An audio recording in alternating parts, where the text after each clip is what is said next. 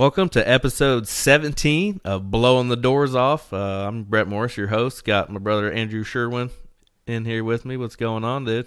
Just try not to melt down here. Yeah, no kidding. That's us too. It's been super hot and very, very humid, and I've actually had to work outside at work the last few days, so sitting here in the AC feels great right now. I'll tell you what. So Memorial Day weekend's over with. A lot of good racing. Memorial Day weekend. What do you think? Well, I love the day in general because it is, it's nobody's day, right? It's everybody's day. Right. And I think that's cool. Heard some interesting things about the delay of the start at Monaco, and people were upset about this, that, and the other thing. And it's like, yeah, well, it's a street course where you climb a tiny mountain and then you come back down it. So you kind of have to be conscious of.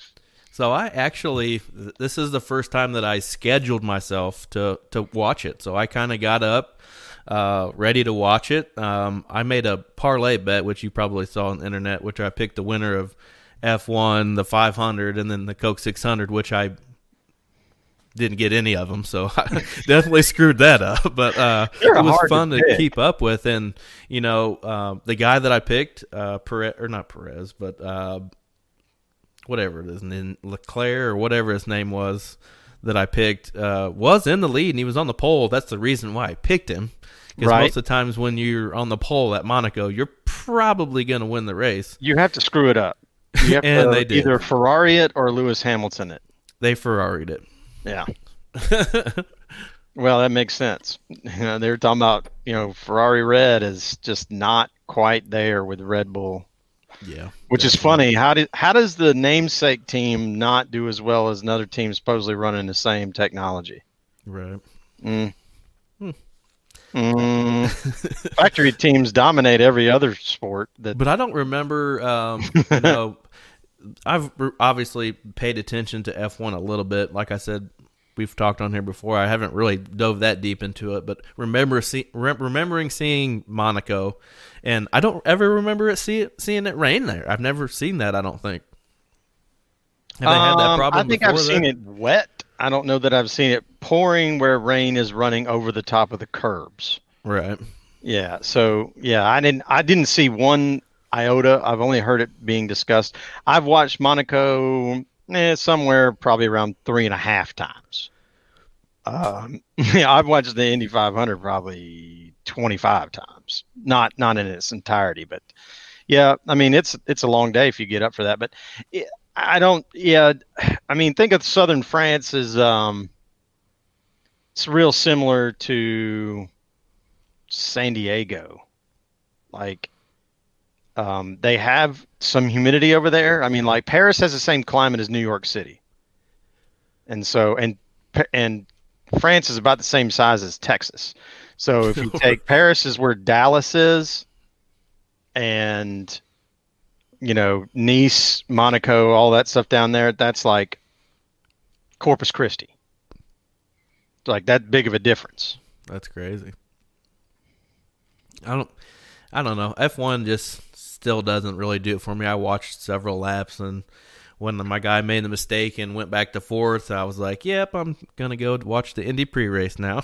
Well, you don't have a chance, there's no recovery in Formula it was 1. over. When the guy took the lead, I was like, well, it's over now. Yeah, I mean, and that's why the pole sitter normally wins unless they screw up, because there's nowhere to pass. These cars they've out technology that surface, but because it is their crown jewel, they're just going to keep doing it.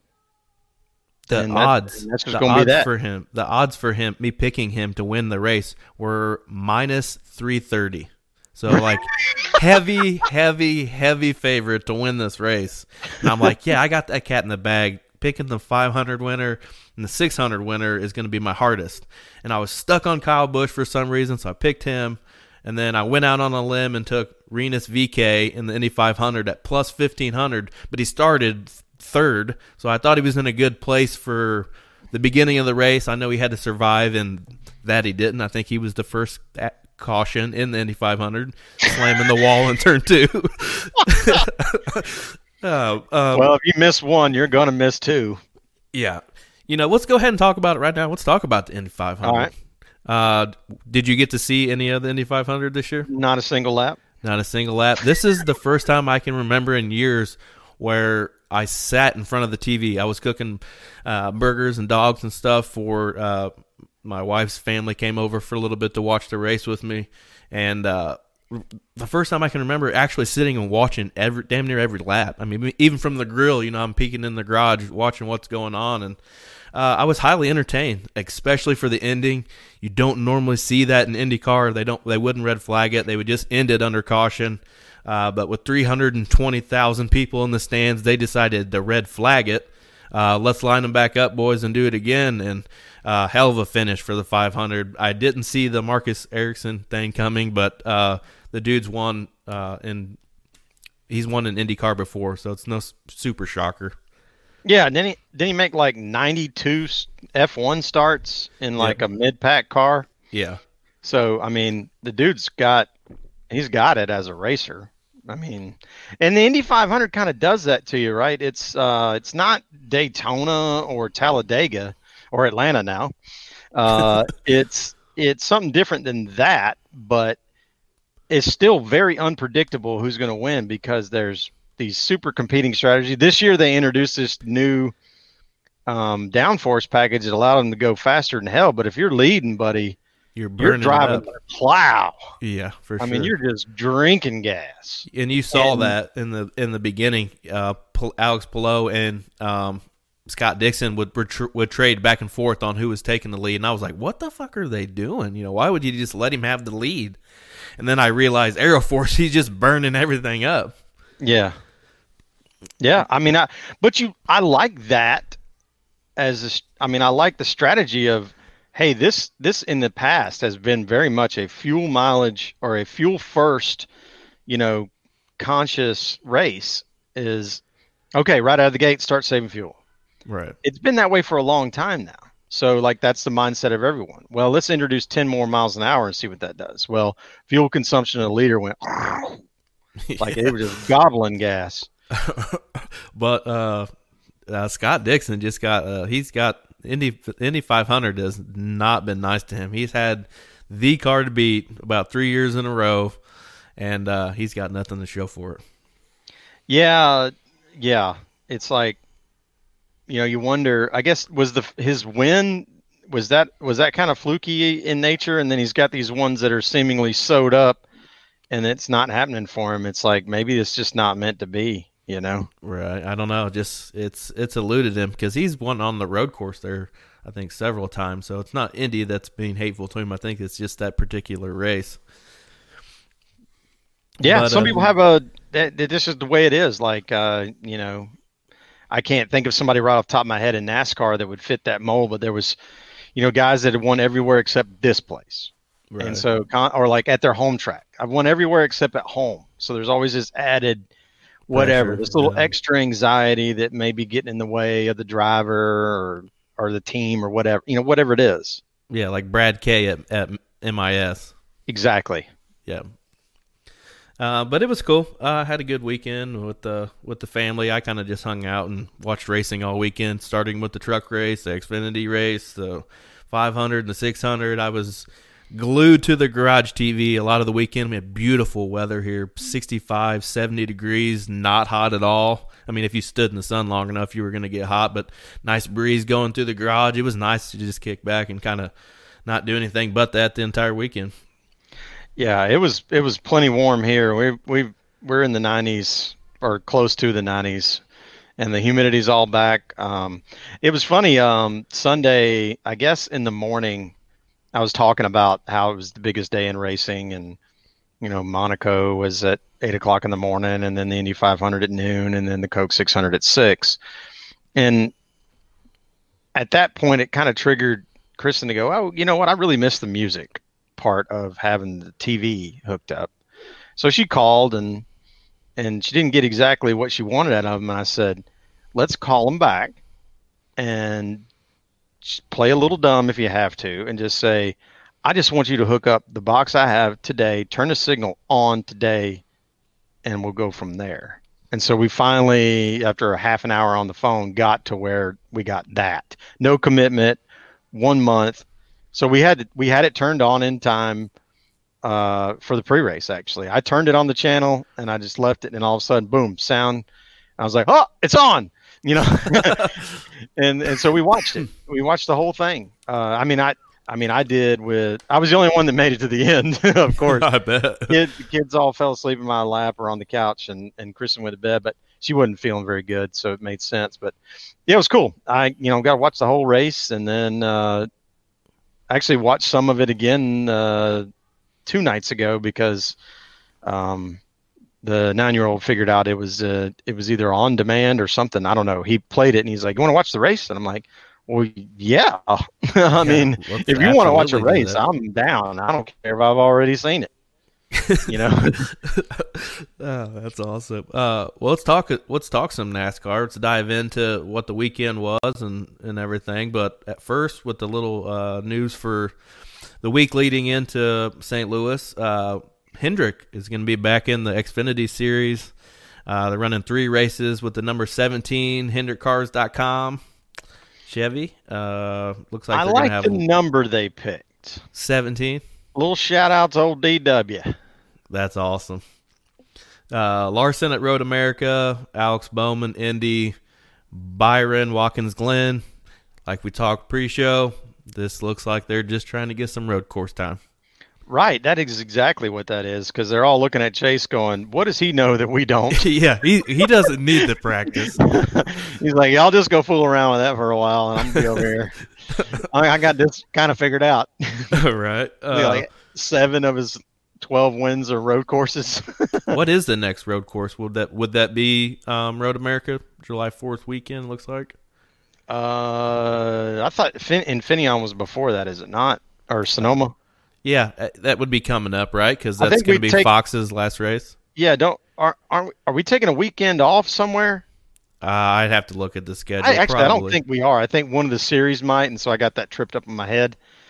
I thought Sonoma was next for Xfinity and Cup, but I thought it was a week away. So maybe it's just Cup and then Xfinity's off. They take 3 weekends off a year that Cup doesn't take off. Looks like we're at St. Louis and then Sonoma, and then we have a week off for Cup. Okay. Between Sonoma and Nashville, it looks like there's a week off. So they finally... Which would be Father's Day weekend. They're not racing on Father's Day. That's funny. Well, doesn't Xfinity usually races on Father's Day though, right? Well, that looks like they're off too. Looks like we may. Yeah, they used to run a race on a Sunday every now and again. So the only race we're going to have Father's Day weekend, which kind of bums me out a little bit because it's my birthday weekend too. My birthday falls on Father's Day this year, but we get the Knoxville truck race Saturday night. Hopefully it's not the shit show that it was last year. That was probably one of the worst races I've ever watched, to be honest with you. Really? And I was super pumped to watch it. I'm like, they're finally going somewhere that's not Eldora, or Bristol, I guess now, or whatever. An actual dirt track. I want to check this out. And I don't know if it was the weather they had, what happened with the track, but absolute shit show. I mean, you go watch the ending to that race, and I bet you they red flagged it 15 times, and they just couldn't get them going. They just pile up, and as soon as they hit the corner, they'd all just go into one big wreck. I swear to God, go look it up. They just pile them up in the first turn for an hour. So did NASCAR not employ the track to do the prep work? Did they bring their own people or something? Obviously, they probably already had their own people. Knoxville is the biggest sprint car attraction in the country, I feel like, and I feel like they would. I think it maybe had something to do with the weather. There was like big ruts, and I don't know exactly. I mean, maybe they're too slow for that flat track, I guess. I don't know, but it sucked. It was a terrible race. So I thought that about Eldora, honestly, that the trucks just but it's got a little bit of demonstrably slow, right? Like really, especially when those dirt modified super big blocks or whatever those there. things were. that the trucks didn't even. It was like, what are we like? Give me some more of those big guys. I want that. Yeah. I would rather watch that. Dude, if you have ever seen a World Outlaws car go around there, it's like a fucking super speedway for those guys. Like they are shitting and getting on with a sprint car at Eldora. The little 410s outside Charlotte, the outlaw cars there, boogie. Oh yeah, absolutely. But let's talk some trucks. I know you didn't exactly get to watch the truck race, but I paid pretty good attention to it. Ross gets his win for Nice Motorsports, which is really cool. It's kind of, I feel like what helped get Ross to where he is. I feel like he kind of owes that to Nice. You know what I mean? Like I feel like Nice put him in the opportunity to get himself higher, which he obviously did and still does. But Carson Hocevar, there was like 4 laps to go or something, and there ended up being a wreck. Like the kid thinks he's going to get his first win. They pack him all back up and let him loose again, and Ross gave Carson a hell of a push into 4. He just couldn't hold it. Washed up into Priest, into the wall. Ross passes the both of them, wins the race. Hell of an ending.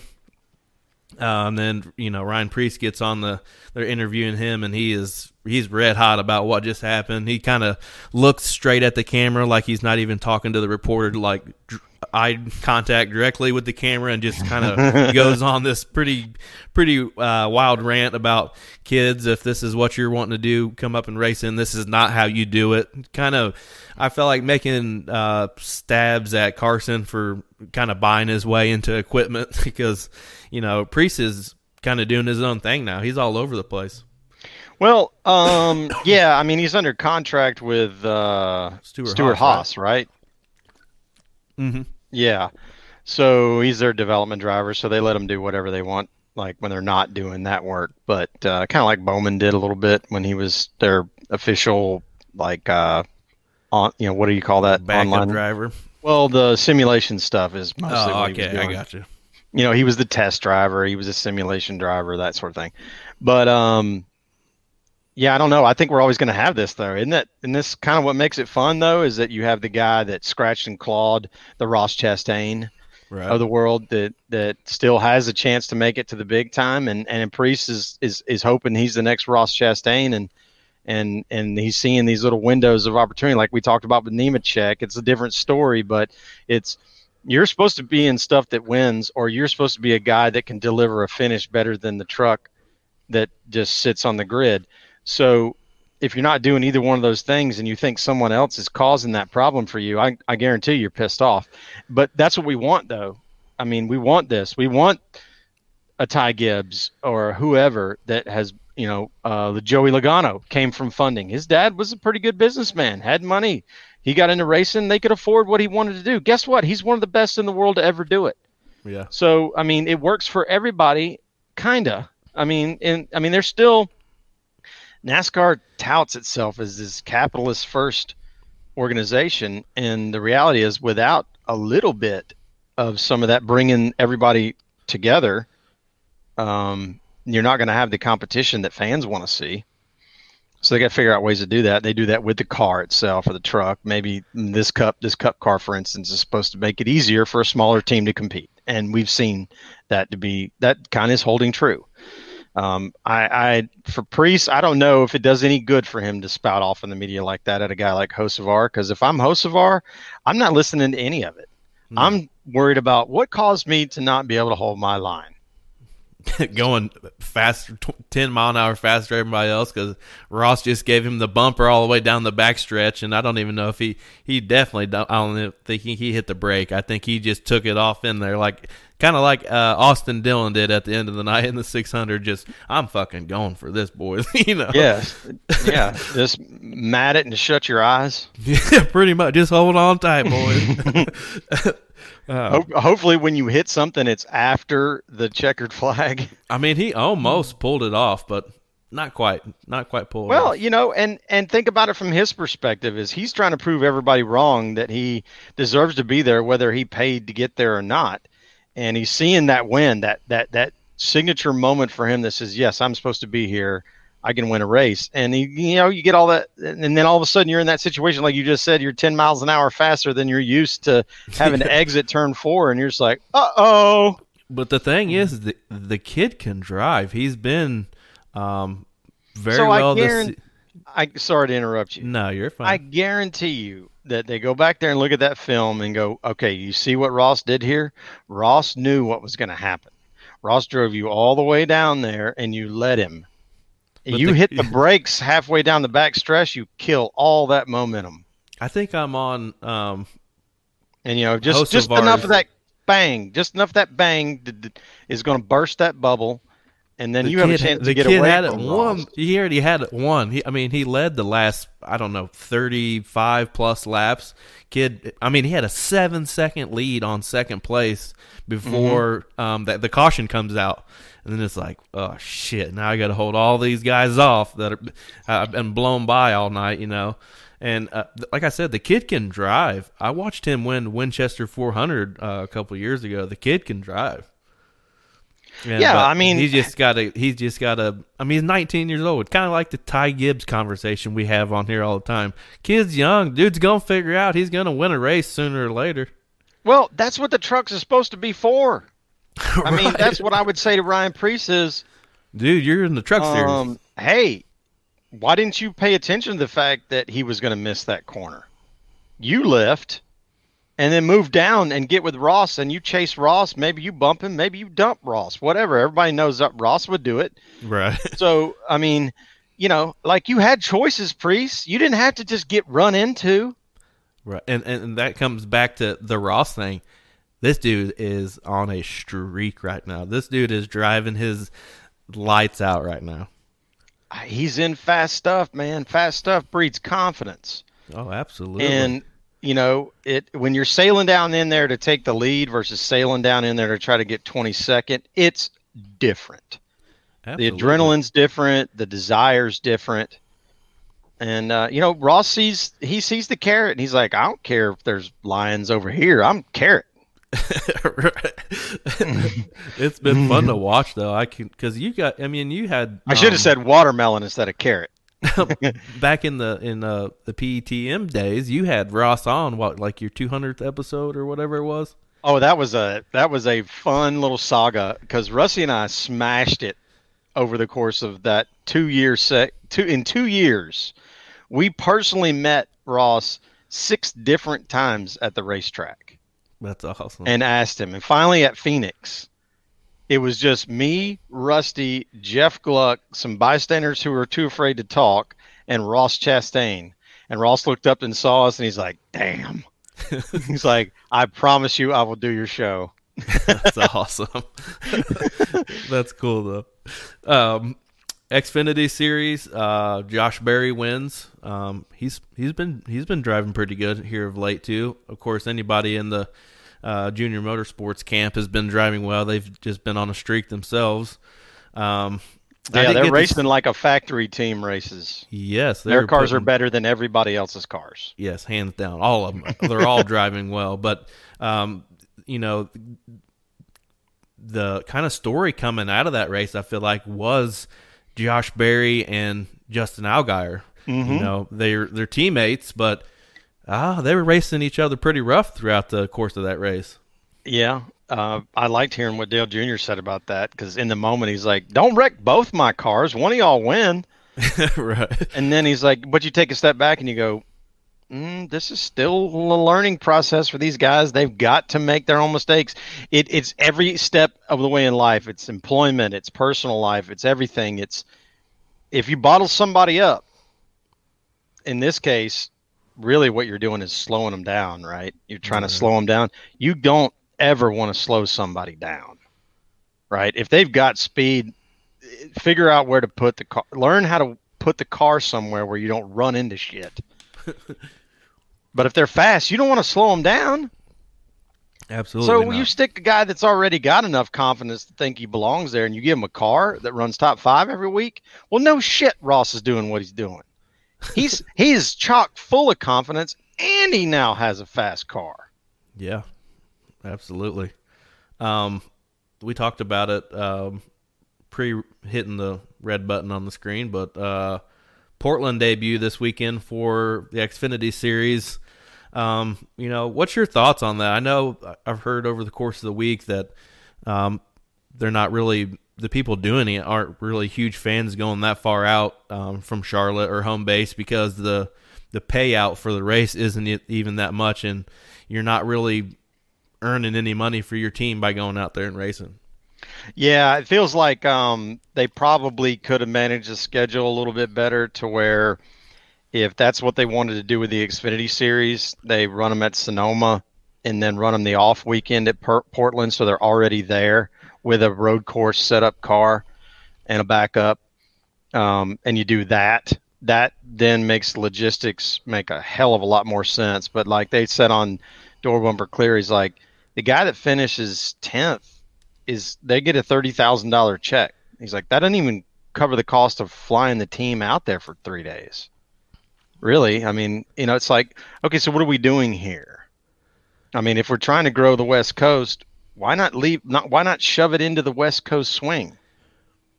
If you have to delay the West Coast swing for that all to line up, obviously you don't want to stay gone from NASCAR's home base for 6 or 7 weeks, but there's got to be some other way to tie in that coast to this coast and the middle of the country at the same time, and have it work, because it is uber expensive to travel. I mean, from Charlotte to Portland's got to be over 3,000 miles. Yeah, that's literally going from one side of the country to the other. And the truck, the carriers, they have to make that haul. They don't get on an airplane. They've got to drive all the way over there and drive all the way back. That's probably $10,000 worth of fuel. Probably more than that. I think I actually seen a number on that where they were saying, I think it was somebody in the Xfinity Series, like I don't know, one of those smaller teams, that it cost them $3,000 in fuel to get there. So obviously it's probably another $3,000 back. So you're, $6,000-$7,000 in fuel. That's fucking crazy. Well, and you have to have tandem drivers, so you're paying 2 drivers. So put that in there with the cost of the fuel, the depreciation of the vehicle. I mean, it adds up real goddamn quick. Really quick. And if you're already a team struggling to put, make ends meet, that can be a game changer for your season. Oh, if you are an Xfinity team that wants to make 18 starts or 12 or 20, you're looking at that schedule going, this is the one we are not going to right here. But some of those big teams, I mean, if they're running for a championship, they don't have a choice. I know. That's what's weird about it. It's like you're almost, I mean, in some ways I don't hate it. But in some ways I do. I want it to be economical for everybody. At the end of the day, somehow, some way, the business model has to work or the thing goes away. Right. So if it's worth it for Junior to send all 4 of his cars to Portland because they're racing for Owners Championship, Driver Championship, Manufacturer Championship, okay. If they're willing to eat a sunk cost for that weekend because they make money everywhere else, cool. But they're also winning all the races, so they already got the extra kitty. Right. The 5 cars of the world are looking at that race going, hey, I wonder if Stuart Haas wants to help us out this weekend. Right. Let us bring a car with him. You talked a second ago about Door Bumper Clear. What about the Dale Jr. download this week with the Jeremy Mayfield saga part 1? I tell you what, I'm not going to make any claims that I'm closer to it than anybody else would be as a fan, but getting into the sport, basically latching on to Casey Kane, Jeremy Mayfield was his teammate. So I was still trying to figure out what the hell NASCAR was and what me and NASCAR together were. And, I went to the race in 2004 at Atlanta, the first race I ever went to. I don't know that I had anybody to root for, really. I just was at the race, I did like Jeff Gordon because of the contrarian nature of his relationship with the Earnhardt crew. I did like Tony Stewart because he was brash and bold, and I knew who he was from IndyCar, kinda. And I don't know. Dale Jr. Of course, I still love his story. I don't have any problems admitting that I am a Dale Earnhardt Jr. the person and the racer fan.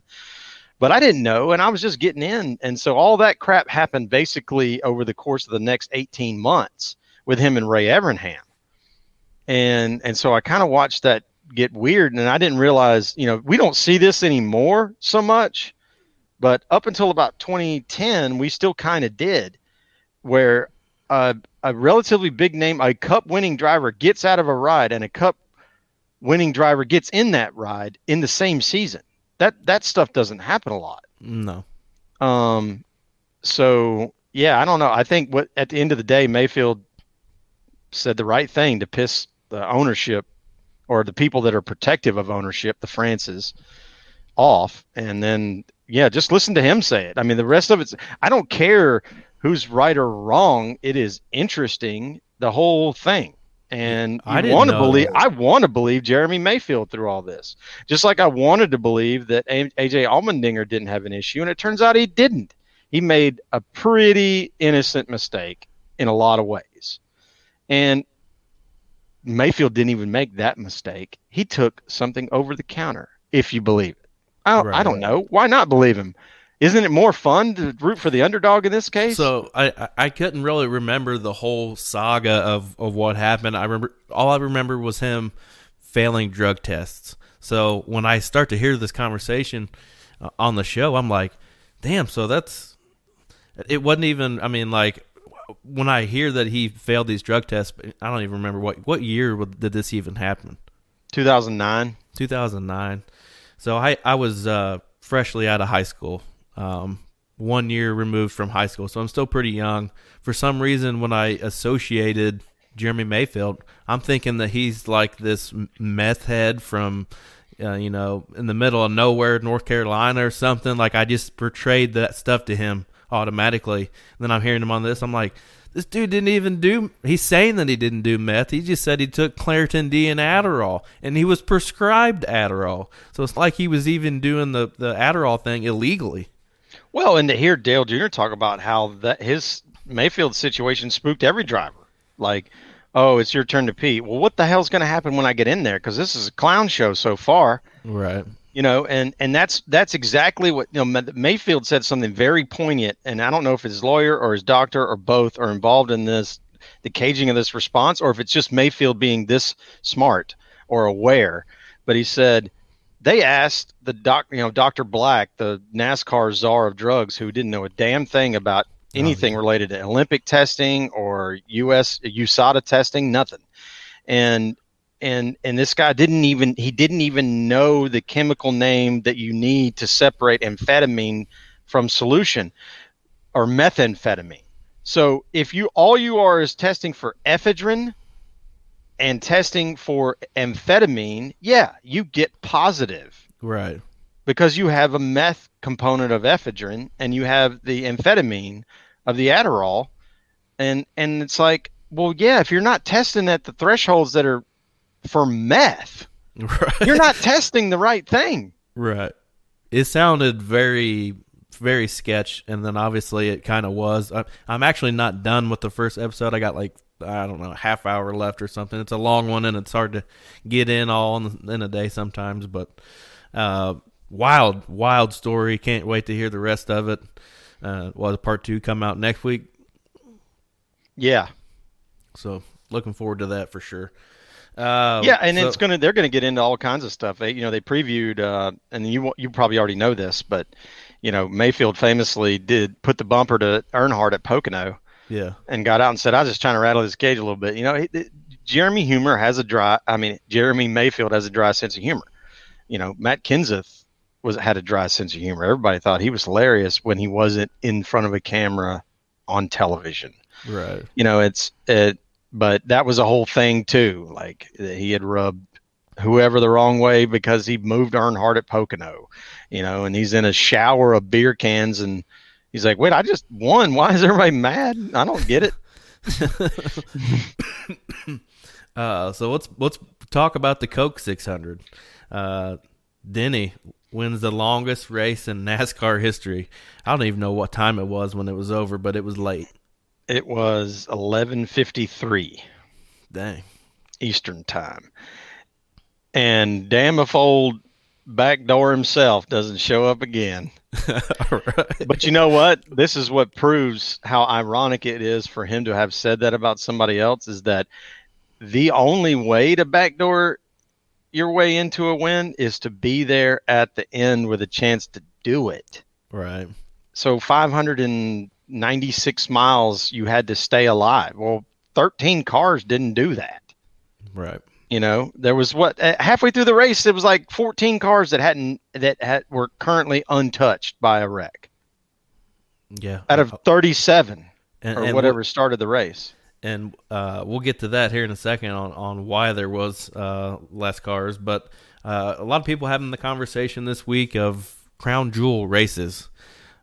In your mind, I mean, is besides the obvious ones, we got Daytona, Darlington, the 600.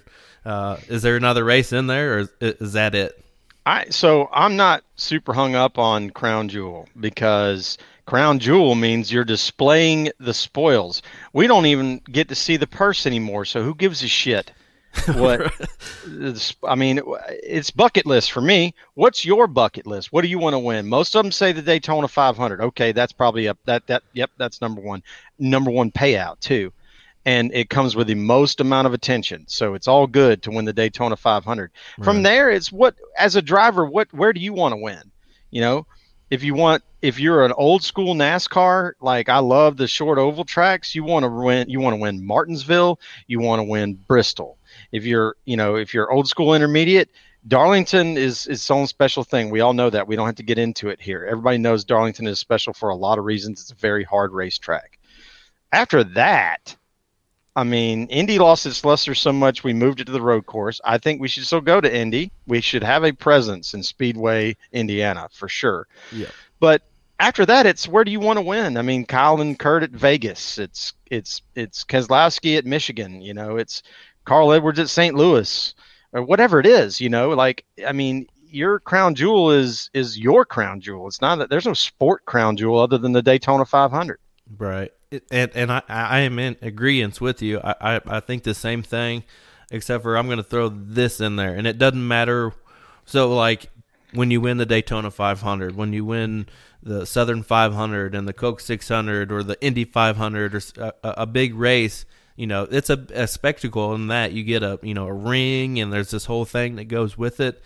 I think the only thing that you can really, other than those races that you do that, is the championship race, because nowadays you have to basically win the race in order to win the championship if you're in the Final Four, and you get a lot that goes with that too, so it don't matter where we take it. I feel like championship race should probably be in that talk, I think. Yeah, I agree, but that's going to rotate, we think. But yeah, I think you're better to assess the crown jewel races if you were a casual fan of this segment of auto racing. So I think we should ask the IndyCar fan who is dialed totally into Indy but will sometimes watch NASCAR, what gets you to watch, and what do you think are the most important races on the schedule? Right? Right. Because everybody knows what the one race is. It's the Daytona 500. Just like, what is IndyCar's crown jewel? Well, it is the Indy 500. Right. You know, what is F1's crown jewel? Well, it's Monaco. Why? Because it pays the most. You know, I feel like a lot of them have to do with like a deep tradition, you know, like the 500 having that the history to it, I guess. Like, you know, nobody thinks of, you know, Phoenix. Oh, Phoenix, they won Phoenix. That's such a historic racetrack. It's like, maybe not. No, it's not. It's not. At times it's been a great racetrack. At times it has not been a great racetrack. And that is right now. And that's now. And, you know, we look at, and so let's roll it back to the Charlotte conversation. What happened to Charlotte? Well, it finally got 15 years of age on that rubber polymer based compound, and the traffic, or the surface wore, the asphalt wore down enough that it made it fun. But they still had to put the grip boogers down. But maybe they figured out how to make that work the way they wanted to, because the 600 even with all the attrition, which I loved, even though all my guys that I root for were done after like lap 150. But I still loved it because that's what that race was supposed to be. It's a test of man and machine, not test of did everybody do the right simulation. And not to mention the fact that it was a really good race. There was a lot of comers and goers. Tires mattered. Like I said, it was like Darlington, man. Somebody breathes too close to one of the tires and they just change them. And then they go, wait a minute. We're about to set a record for the most cautions we've ever had. We are going to have to stay out at some point and not take tires. Well, that's what I was going to talk about with, tire issues. We couldn't run 30-plus laps. We couldn't run over a 30-lap run with somebody not blowing one out or whatever the hell happened with it. But the race was incredible, I feel like, when it came to strategies and tires and track position. You got Larson that goes to the back to the front, to the back to the front, to the front to the back. Like he was all over. It was great TV for him. Hell, he was all over the place. He was passing cars left and right. Still almost gets it done. He spun out. He caught on fire. I mean, it was a whole laundry list of things. Oh yeah, that was I mean, it was. I don't know if there was a superlative associated with it, but I want to believe that he was either had the most or somewhere near the most green flag passes as anybody ever has in the 600. Right. And then goes and does the same exact thing in a World Outlaws cars at Lawrenceburg Speedway here in Indiana the very next night. Did the exact same thing. Stuff happened. He went to the back, came to the front and won. The situation with Chris Buescher with breaking the tire axle, breaking all that suspension stuff and it getting caught on something and flipping it over with, and he's kind of put out there his displeasure with how fast the safety team did not get him out of that car. Well, I think this is where NASCAR paints themselves in the corner of how do we practice for this? Obviously, you can practice tipping one over. The fact that they showed up was at Daytona and said, hey, if you guys flip over, just sit there for a minute because we don't really know how to flip this car back over and tow it back yet. It's like, what? Yeah, it's like, you like might what? Under What rock did you overlook this little piece of the equation, the safety component? Yeah. So that's, but you know what? I say this tongue in cheek because the safety restraints within the car did what they were supposed to do. Right. That tire could have gone into the stands at 160 miles an hour, but it stayed attached to the car. Right. And that was the piece of the puzzle that NASCAR was committed to solving. And once Buescher comes over the radio and says, I'm fine, well, the NASCAR standing order is wait for us because you can do more damage to yourself by unbuckling your seatbelt. Is it painful to sit there for 5 minutes? Yes. Can we do it faster? I'm sure. But he said he was fine. So I don't know. I mean, he could just say, I bet we could get better at this. I bet we could be a little faster and leave it at that. I guarantee you the next person that flips comes on the radio and says, I'm fine, just get me the hell out of the car. Yeah, I want out. Yeah, I want out now. We talked about Kyle Larson and the problems that he had. The little halftime speech from Cliff Daniels, his crew chief gave him in the car was pretty good pump up there. It's because it obviously worked out for him because he went right back to the front and almost won it. Yeah, I mean, kudos to Cliff Daniels for having a level head enough to say, this is what we've already overcome, and we're still in contention to win. So if we get anything right over the next 200 laps, we're probably going to be in a good spot. My question is, where did Cliff Daniels come from? I feel like that you never really heard that name much. I mean, obviously, people in the sport probably had, but prior to him getting on that box with Larson, I feel like they're like the perfect match. I feel like they're a Jimmy and Chad Knaus type of connection on the race car. I don't know this 100%, but I want to say when the engineer that worked with Knaus announced that he was moving into a competition role, I think he was backfilled by Cliff Daniels. Gotcha. Hell of a backfill. Yeah. I think they're So he's moved from engineer to. Didn't Ganassi use him as a Cup crew chief for a minute or two maybe with Larson? I'm not sure about that. He has been around. He's one of those guys like Travis Mack that was primed to be a crew chief, and now he's in a good spot for it. Travis Mack's kind of been bouncing around since he went with Casey over to Levine Family Racing, and that shovel blew up in their face. Yeah. What about Chase Briscoe? He pulled kind of the same move he pulled at Bristol, kind of like what we talked about earlier, just balls to the wall, I'm going for it type of thing. And I think if he would have just settled down a little bit, I think he pulls it off. He was obviously faster than Larson. I think he just needed to be a little bit more patient. Yeah, and I think patience is something that has to be learned because he comes from a sport where there is no patience. Yeah, there is no patience. It's go or be gotten. Right. And so I don't know.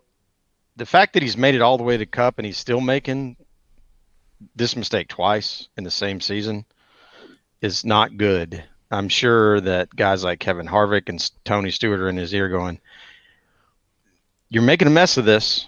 Yeah, you could. How can we help you?" Second, a couple times. Right. Now. I mean, this is oddly similar to that really bad movie 3 that ESPN made, where yeah. Rod Osterland goes into the diner to talk to young Dale Earnhardt, and he says first place or second place, just the first loser. And Osterland was like, "Yeah, I'm turned off by that." Because the reality is at this level, second is way better than anything behind it. Yeah. And first is not enough to warrant wrecking the car. Like, just take the second if you can't make the pass, or set it up better. Yeah, absolutely. You got two of the best that ever did it. One's your owner and one's your teammate. Go figure it the fuck out. I think he will. He's obviously, and tell me if it's wrong on my end, I feel like he's the only person in a Ford really doing anything. Like throughout Harvick, the whole season, besides it is Harvick's Logano. experience that is keeping him in the top 10 as much as anything, because those cars aren't as fast as everybody else's, but they're still the fastest. Well, I don't know, Penske, yeah, I don't know. Well, they got the Cindric win, the Daytona 500. They have Joey's win at Darlington, and then they have Blaney's All-Star win, but that could be probably miscued a few different ways. I mean, Blaney had a fast car that night, but absolutely, he had a rocket ship that night. It's super jacked up format changes everything, but everybody is saying that Fords have a disadvantage right now, I'm sure it's aero related, because, well, what did they do? They chose Richard Childress as their test case for this new car. So what do you think it's going to do? You think it's going to be good for Fords or good for Chevys? Right. I mean, this is the whole argument to begin with, is how did you pick one manufacturer to develop this new car with? Because, hey, these bodies aren't all the same. I know that they actually had an extra year, in bringing in the next gen car, but you think maybe they probably should have waited maybe another year? I don't know. It's kind of one of those shit or get off the pot things, right? If you continue to talk about how you're going to introduce a new car and it flops, you got a bigger problem on your hand than saying, we're going to do it. We did it. Here it is. If it doesn't work, we'll fix it. Yep. I think, honestly, I think that's a better way to do it. So this week, Worldwide Technology Raceway, East St. Louis.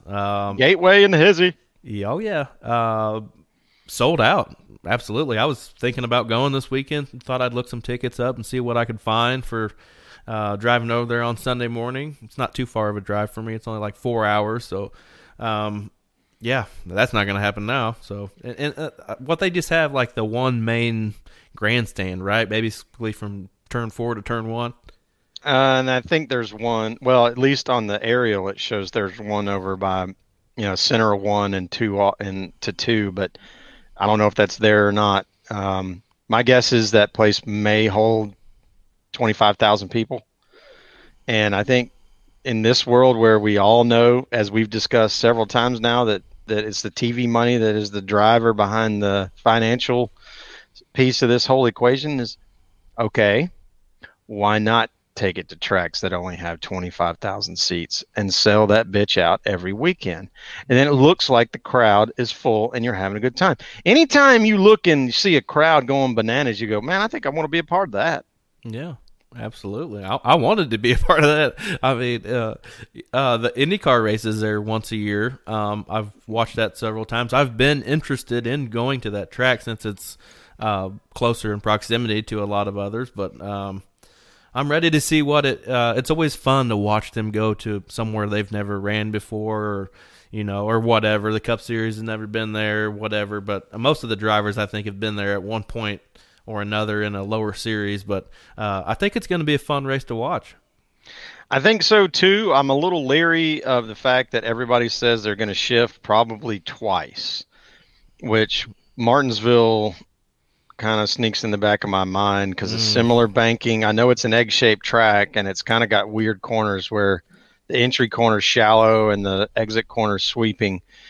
But that's kind of like a single file race coming up. Is that what you're saying? I see a race where unless there's two very fast grooves, it's going to be very much you have to have a incredibly faster car to pass the guy in front of you. I don't think I'm sure aero plays a role. Hell, they even talk about aero at Martinsville now. So, whatever. But I'm genuinely curious. I don't even really care about the shifting as long as they make the gears far enough apart that it comes down to, oh, we only do this when the tires get old, or we only do this when the tires are brand new, or whatever it is, Right. And then that's kind of the way Pocono was when all of a sudden somebody started shifting. Like, wait a minute, remember the box? Kind of said, hold on a sec, and you can be like, what are they whispering about that we can't hear? And then you see, obviously they were talking to the producer, so they got a camera down the front stretch and a mic, and they lit the mic hot right there, and you can hear them go past start finish and downshift, or upshift rather, into fourth, and then downshift again entering turn one. And it's like, that's different. We haven't been doing that in a long time at Pocono. Right.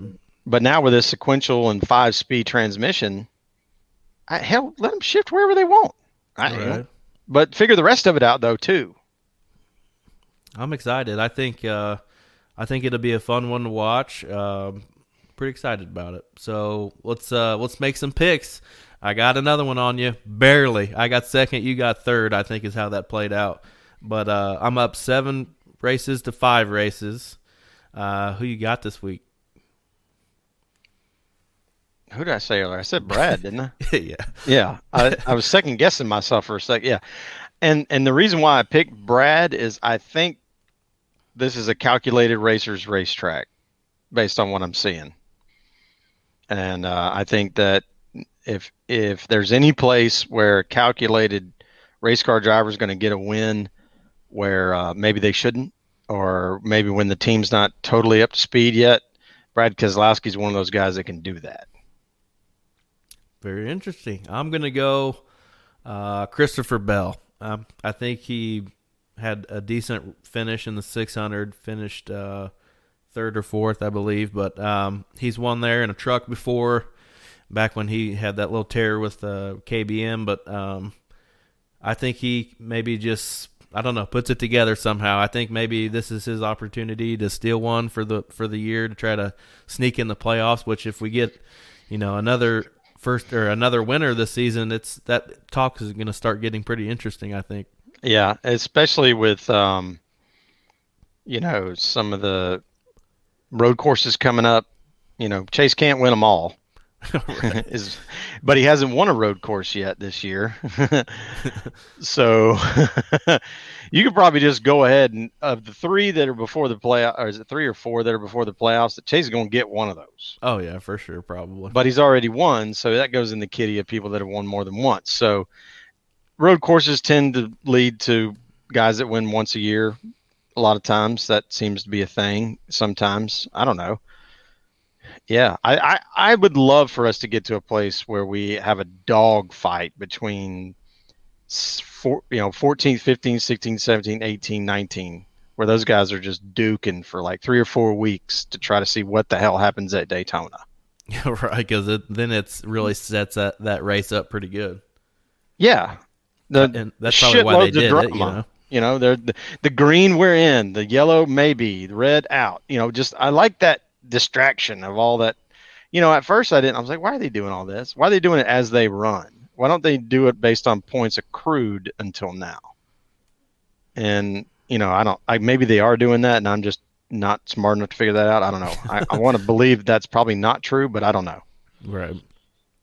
Well, a new segment we kind of wanted to start doing, and it may be every week thing. We might just do it whenever we feel like. But this day in NASCAR history, which today being June 2nd, 2002, Jimmy Johnson's rookie year, his second win of the year, gets it done at Dover.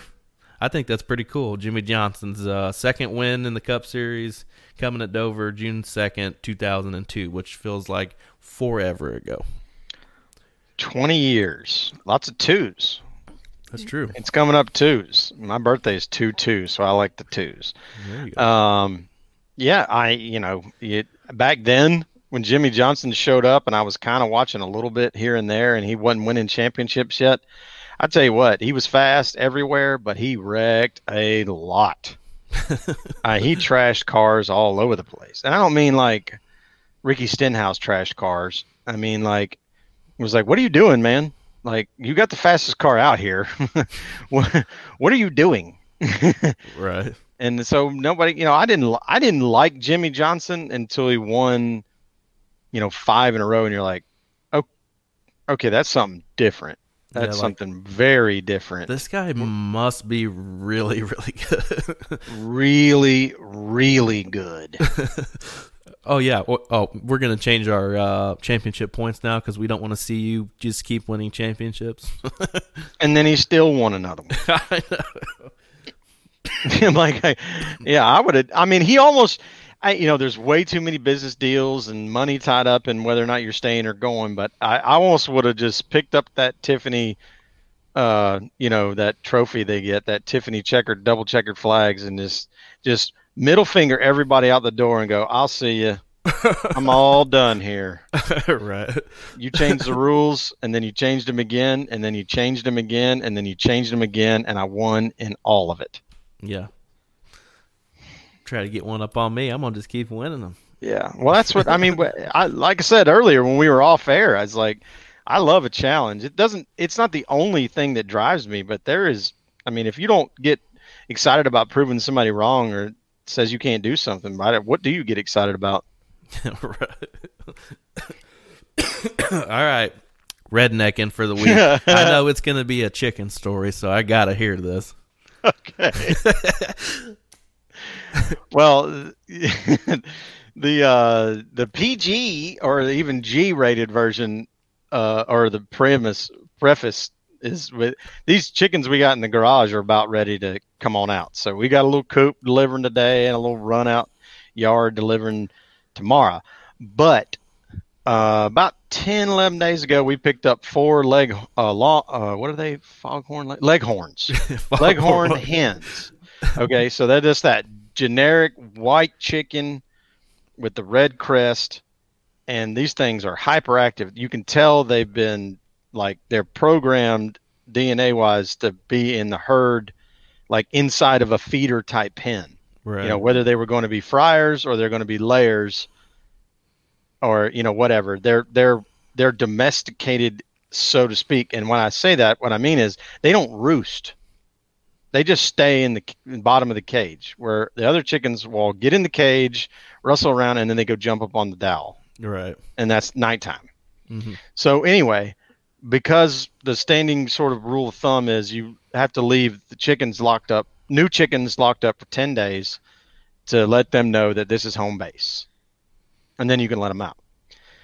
So now that our little herd, our flock of chickens have whittled itself all the way down to a hen and a rooster, we got 4 grown, or about ready to start laying towards the fall, grown hens, and then we got these 8 little pullets, like they're teenagers or whatever you want to call that. Right.